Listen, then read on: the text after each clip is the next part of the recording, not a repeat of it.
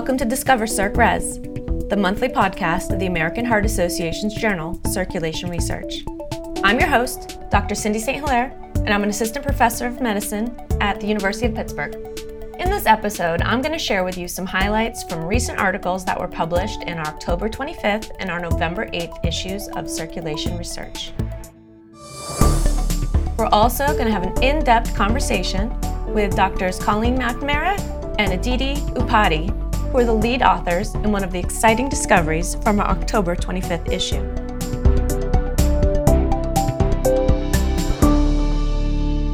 The first article I want to share with you is titled, ADAM-TS8 Promotes the Development of Pulmonary Arterial Hypertension and Right Ventricular Failure, a Possible Novel Therapeutic Target. The first author is Junichi Umura, and the corresponding author is Hiroaki Shimokawa, and the work was conducted at Tohoku University, Sendai, Japan. Pulmonary hypertension is caused from the excessive proliferation of the vasculature in the lungs. It has contributions from smooth muscle cells, endothelial cells, inflammatory cells, and these cells proliferate and occlude the small vessels in the lungs, and this occlusion leads ultimately to failure of the right heart ventricle. Current therapies only treat the symptoms, not the underlying pathology. So there really is a big push right now to try to discover novel therapeutic targets. The authors of this study performed a gene expression screen, and in this screen they compared pulmonary artery smooth muscle cells from pulmonary hypertension patients to those same cells from healthy controls. The researchers found numerous differentially expressed genes. However, they chose to focus on one called ADAM-TS8. And they focused on this because the protein is expressed specifically in the lungs and heart tissues, and it was significantly upregulated in the patient cells. So ADAM-TS8 is a secreted zinc-dependent protease, and this protease function makes it potentially a druggable target. So similar to human cells, ADAM-TS8 was also found to be upregulated in the lungs of mice with pulmonary hypertension, and a lack of vascular ADAM-TS8 attenuated the disease symptoms. Conversely, overexpression of ADAM-TS8 in pulmonary artery smooth muscle cells from both mice and humans prompted increased proliferation. They performed a high-throughput screen to try and identify compounds that would suppress ADAM-TS8 and pulmonary artery smooth muscle cell proliferation. And in this screen, they found mebendazole, which is a drug that is already in clinical use for parasitic worm infections. Thus, this study not only pins ADAM-TS8 as a driver of pulmonary hypertension, but also suggests a potential existing drug might be useful for treating it. The next manuscript I want to share with you is titled, Blood Flow Suppresses Vascular Anomalies in a Zebrafish Model of Cerebral Cavernous Malformations. The first author is Claudia Jasmine Rodell, and the corresponding author is Salim Abdullah Seyfried, and they are from the University of Potsdam in Potsdam, Germany. Vessel diameter and geometry, as well as blood velocity and flow speed, all affect how the flow of blood impacts biomechanical forces that are received by the endothelial cells that line the lumen of vessels. Pathological changes in biomechanical signaling pathways or abnormal patterns of blood flow have been implicated in the etiology of various vascular diseases.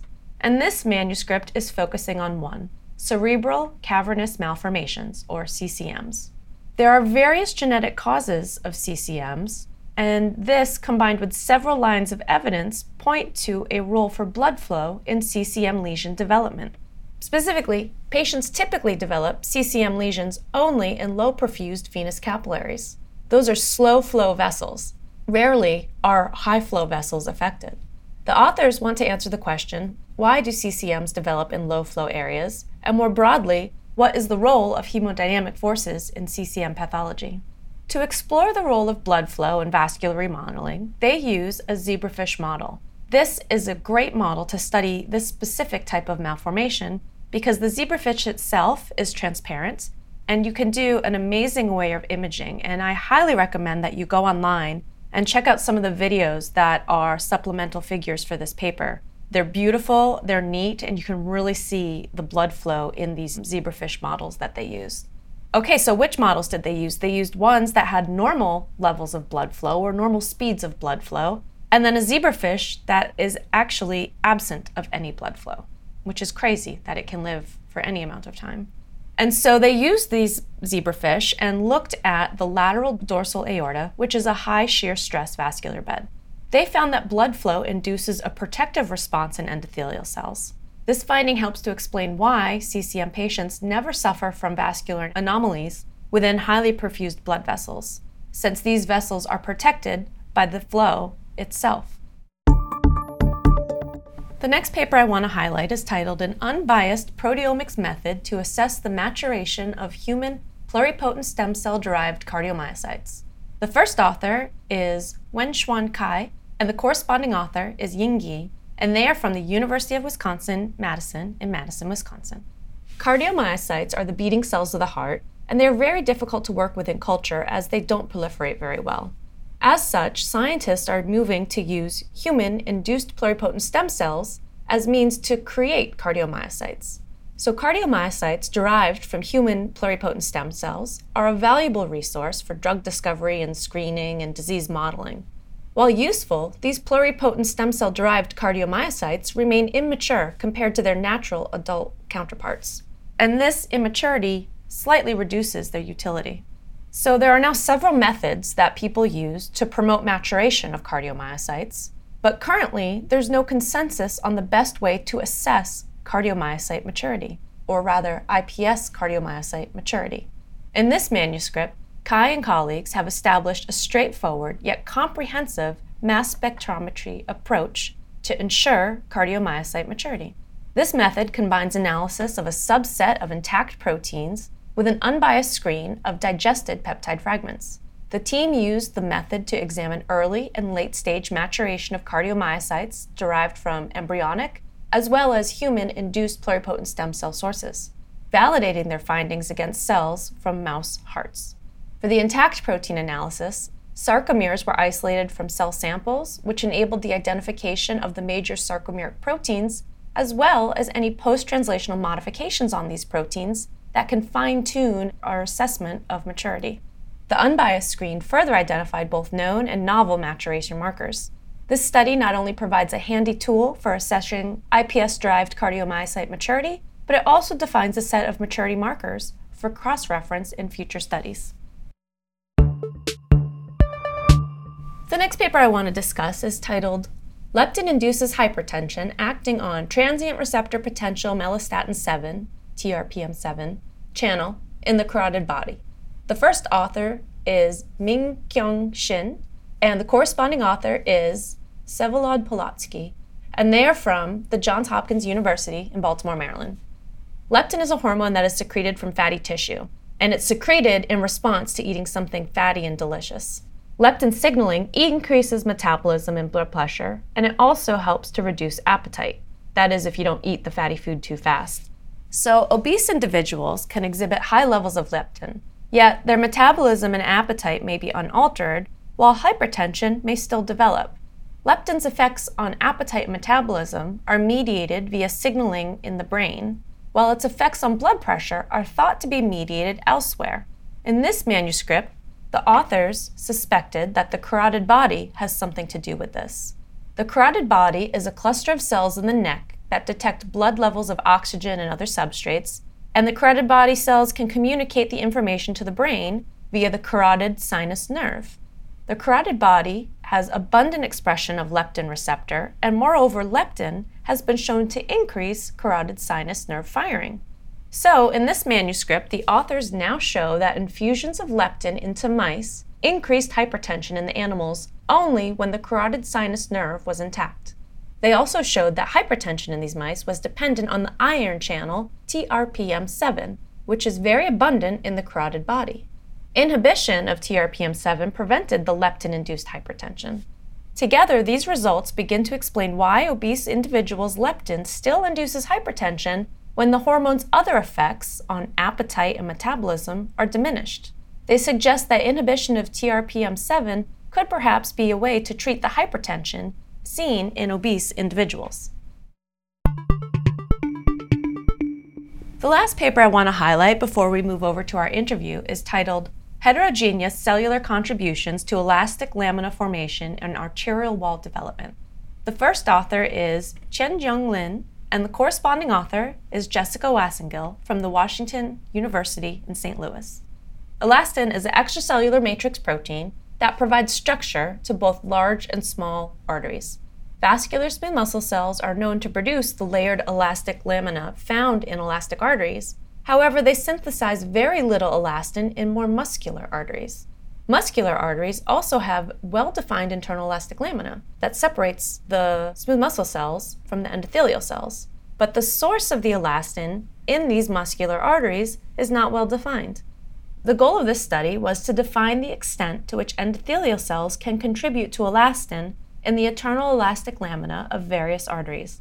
To address this question, they created several new strains of mice in which elastin is deleted specifically in a smooth muscle or in an endothelial cell. They found that smooth muscle cells and endothelial cells can both independently form an internal elastic lamina in elastic arteries. In muscular and resistance arteries, however, endothelial cells are the major source of elastin. Further, in the ascending aorta, it was noted that ill-formed internal elastic lamina was associated with neointimal formation, confirming that the internal elastic lamina is a critical physical barrier for smooth muscle cells and endothelial cells in large elastic arteries. This study provides new information about how smooth muscle cells and endothelial cells contribute to elastin production in the artery wall, and also how local elastic lamina defects may contribute to cardiovascular disease.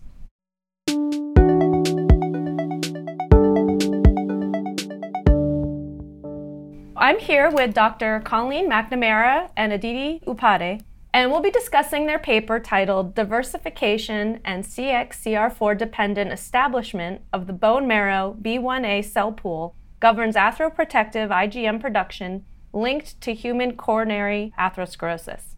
And this paper is going to be published in our October 25th edition of the journal. So thank you both so much for joining me today. Thank you for having us.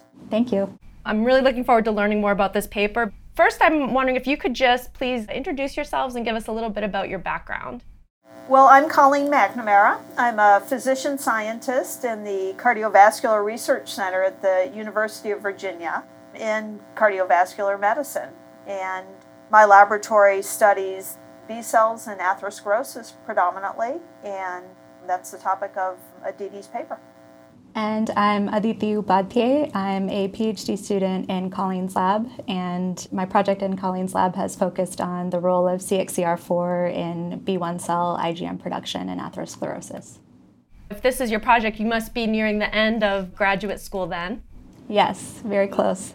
Excellent, and congratulations on a beautiful paper. Thank you so much. So I was just reading the paper, and I did see that you stated the objective of the paper was that you wanted to characterize bone marrow IgM repertoire and determine whether CXCR4 regulated the B1 cell production of this atheroprotective IgM. Could you maybe just give us a quick primer on what all those words mean? What is a B1 cell? What is IgM? And what is this atheroprotectiveness? And why is this important to research? Sure. So research over the past few decades has shown that the role of B cells in atherosclerosis is subset specific. So in mice, there are two broad categories of B cells, B1 and B2. And B2 cells are the ones you typically learn about in immunology classes. They're the ones that produce really high affinity class-switched antibodies in a T cell dependent manner.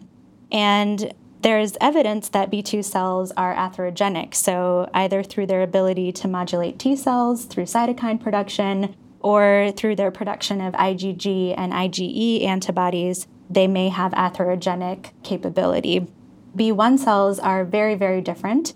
They produce what are called these natural IgM antibodies. So they're present even in germ-free mice that don't have any prior antigen exposure, exogenous antigen exposure. And the kind of paradigm in the field thus far had been that B1 cells produce germline encoded antibodies, so they don't acquire quite as much diversity as their B2 cell counterparts do. And really importantly, it has been shown that B1 cells are an atheroprotective cell subset, primarily through their ability to produce IgM. So our co-author, Dr. Joseph Wittstem, previously demonstrated that B1 cells produce IgM antibodies against oxidation-specific epitopes, that arise on oxidized LDL in atherosclerosis. But really the mechanisms that regulate IgM production and what these IgMs are targeted against is less known, and that's something that we were trying to get at with this paper. One of the things you talked about in one of the earlier figures in your paper was that there's differences in the chemokine expression between these B cells that are in the spleen versus when they're in the bone marrow. And these differences are apparent at baseline, but also under hyperlipidemic conditions. Is there a cause or a consequence angle to asking this question about B1 cells and atheroprotectiveness? Yeah, I think so. One of the points of this paper is that B1 cells are very heterogeneous, and so they may be going to multiple locations, not just the bone marrow, which we focus on in our paper, but also the spleen, also the perivascular adipose tissue, are sites that we're also interested in looking at.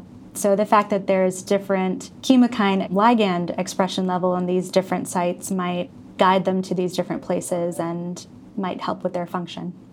Yeah, and I guess that's a perfect segue for my next question. And it seems that the CXCR4 expression on the cells is really key to their proper migration and then the subsequent secretion of the IgM.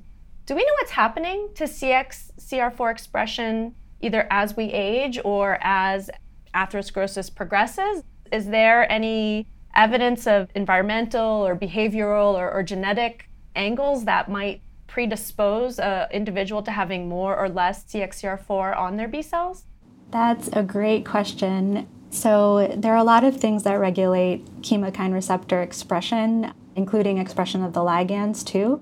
I don't know that much about how CXCR4 expression changes with age or with atherosclerosis. At least in mice, it seems that CXCR4 doesn't change during hyperlipidemia. So for example, in C57 Black 6 mice versus ApoE knockout mice, either chow-fed or Western diet-fed, CXCR4 doesn't seem to change on B1 cell subsets. Interesting. Maybe a future project then. Yeah.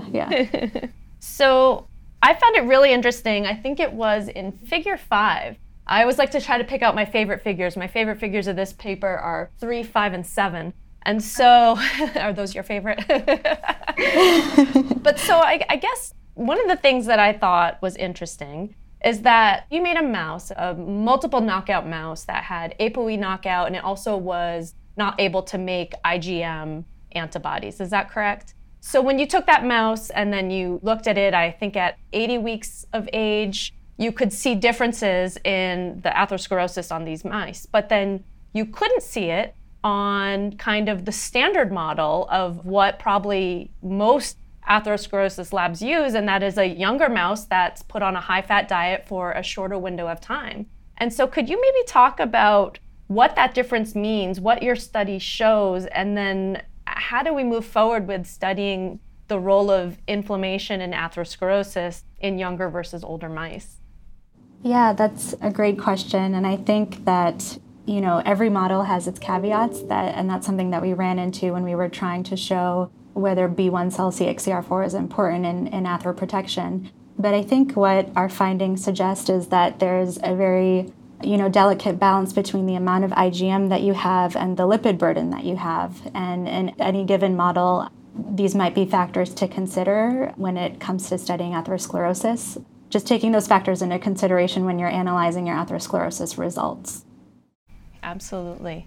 One of the reasons we liked this 100-week-old or the 80-week-old mouse is the one where if it doesn't have IgM, there's significantly more atherosclerosis, even on a chow diet. And so that's a cholesterol of about 300 or 400, and an 80 to 100-week-old mouse is about the equivalent of a 70-year-old person, which is sort of more akin to sort of the human situation. And so in that setting, the IgMs matter, whereas it didn't look like the IgMs, as Aditi said, were really capable of blocking the oxidized lipids that were generated in younger mice that had cholesterols well over 1,000. So we felt like that was really relevant, which is why we used that same model for when we did the single cell sorting and sequenced the antibody repertoire, thinking that would give us more insight into the role of age and modest hyperlipidemia, which is more the clinical scenario. Do you think that has implications for how humans with like familial hypercholesterolemia are treated versus someone with just a lower level but still elevated lipid profile? Yeah, I do. And I think that's really an important point, Cindy, because the vast majority of people that, suffer from cardiovascular disease, have heart attacks, die of cardiovascular disease, are typically older people with modest cholesterol levels. Familial hypercholesterolemia, obviously in those patients, they get significant cardiovascular disease at young ages, but that's certainly in a relative sense a much less common occurrence. So I think that the model and the mechanisms that we were looking at are more applicable to garden variety atherosclerosis. Interesting. That's something I haven't really thought about. We always just kind of use these mice to model athero and try to do it in the quickest way possible to, get the papers out, but it's really interesting. We use a lot of mouse models, and we use young models with hypercholesterolemia in our laboratory as well. So I think that there's a real role for doing that, and a lot of people have really advanced the field with those types of models as well, because they allow you to ask mechanistic questions. One of the things you mentioned in the paper was the variability of the IgMs produced, that there's not just one IgM, there's different flavors, I guess is a way to put it. Can you maybe just talk about that a little bit, what that might mean? And then I have another follow-up question after that. Sure. So B1 cells, the B cell receptor is different on different B cells. And so that is made through a process called VDJ recombination. And the B cell receptor determines what your antibody is going to be specific for. There's a lot of different IgMs present within a given B cell repertoire because these, the differential combination of all these genes makes up the repertoire. What is it about the IgM that makes it atheroprotective? What's it actually targeting? That's a great question. So Dr. Whitstam and colleagues and others have shown that these IgMs target oxidation-specific epitopes. And for example, one of them that we focus on in this paper is malondialdehyde modified LDL. And so these IgMs can recognize MDA and either facilitate its clearance or prevent it from being bound to macrophages and prevent inflammatory processes within those macrophages downstream. So essentially this IgM is kind of working to prevent foam cell formation? Yes. Excellent. So these modified lipids are danger-associated molecular patterns, as you've heard about before. So not only are these modified lipids taken up into the macrophage by scavenger receptors, which we know is a process that leads to atherosclerosis, but they can also activate inflammatory pathways through toll-like receptors. So in light of the variability, I guess what I'm wondering is there more variability in these IgMs based on atherosclerotic state or, in humans, healthy or control? And then also, how are these heterogeneous populations of cells, how does your finding coincide with the recent studies on clonal hematopoiesis? And I was wondering if you could talk a little bit about that. Actually, for people who don't know, the idea of, I guess I should explain the idea of clonal hematopoiesis. So essentially, that was a recent paper in Science by Ken Walsh, who's actually at UVA now, where they found that there's acquired mutations in hematopoietic stem cells, and as we age, those mutations can become enriched and therefore somewhat clonal, hence the term clonal hematopoiesis. So how does the variability of the B cell population kind of work with this clonal hematopoiesis theory? Well, it's interesting that you ask that because that's actually another direction within the lab. So we're collaborating with Dr. Walsh and Jose Fuster, who was the first author on that Science paper. And we think, and in particular related to Aditi's work, that this particular subset of B cells has quite a propensity for clonality. And what she was actually able to show is in terms of the B1A cells within the peritoneal cavity, when their complementarity determining region was sequenced, which is the main region responsible for recognizing the antigen, in 70% of the single cells that were sequenced, it was identical. So that actually is quite clonal. Yeah, so essentially, if it was random, you would expect those numbers to be much lower, much more variable. Absolutely. But yet in the bone marrow, we saw much less of any given sequence being overrepresented.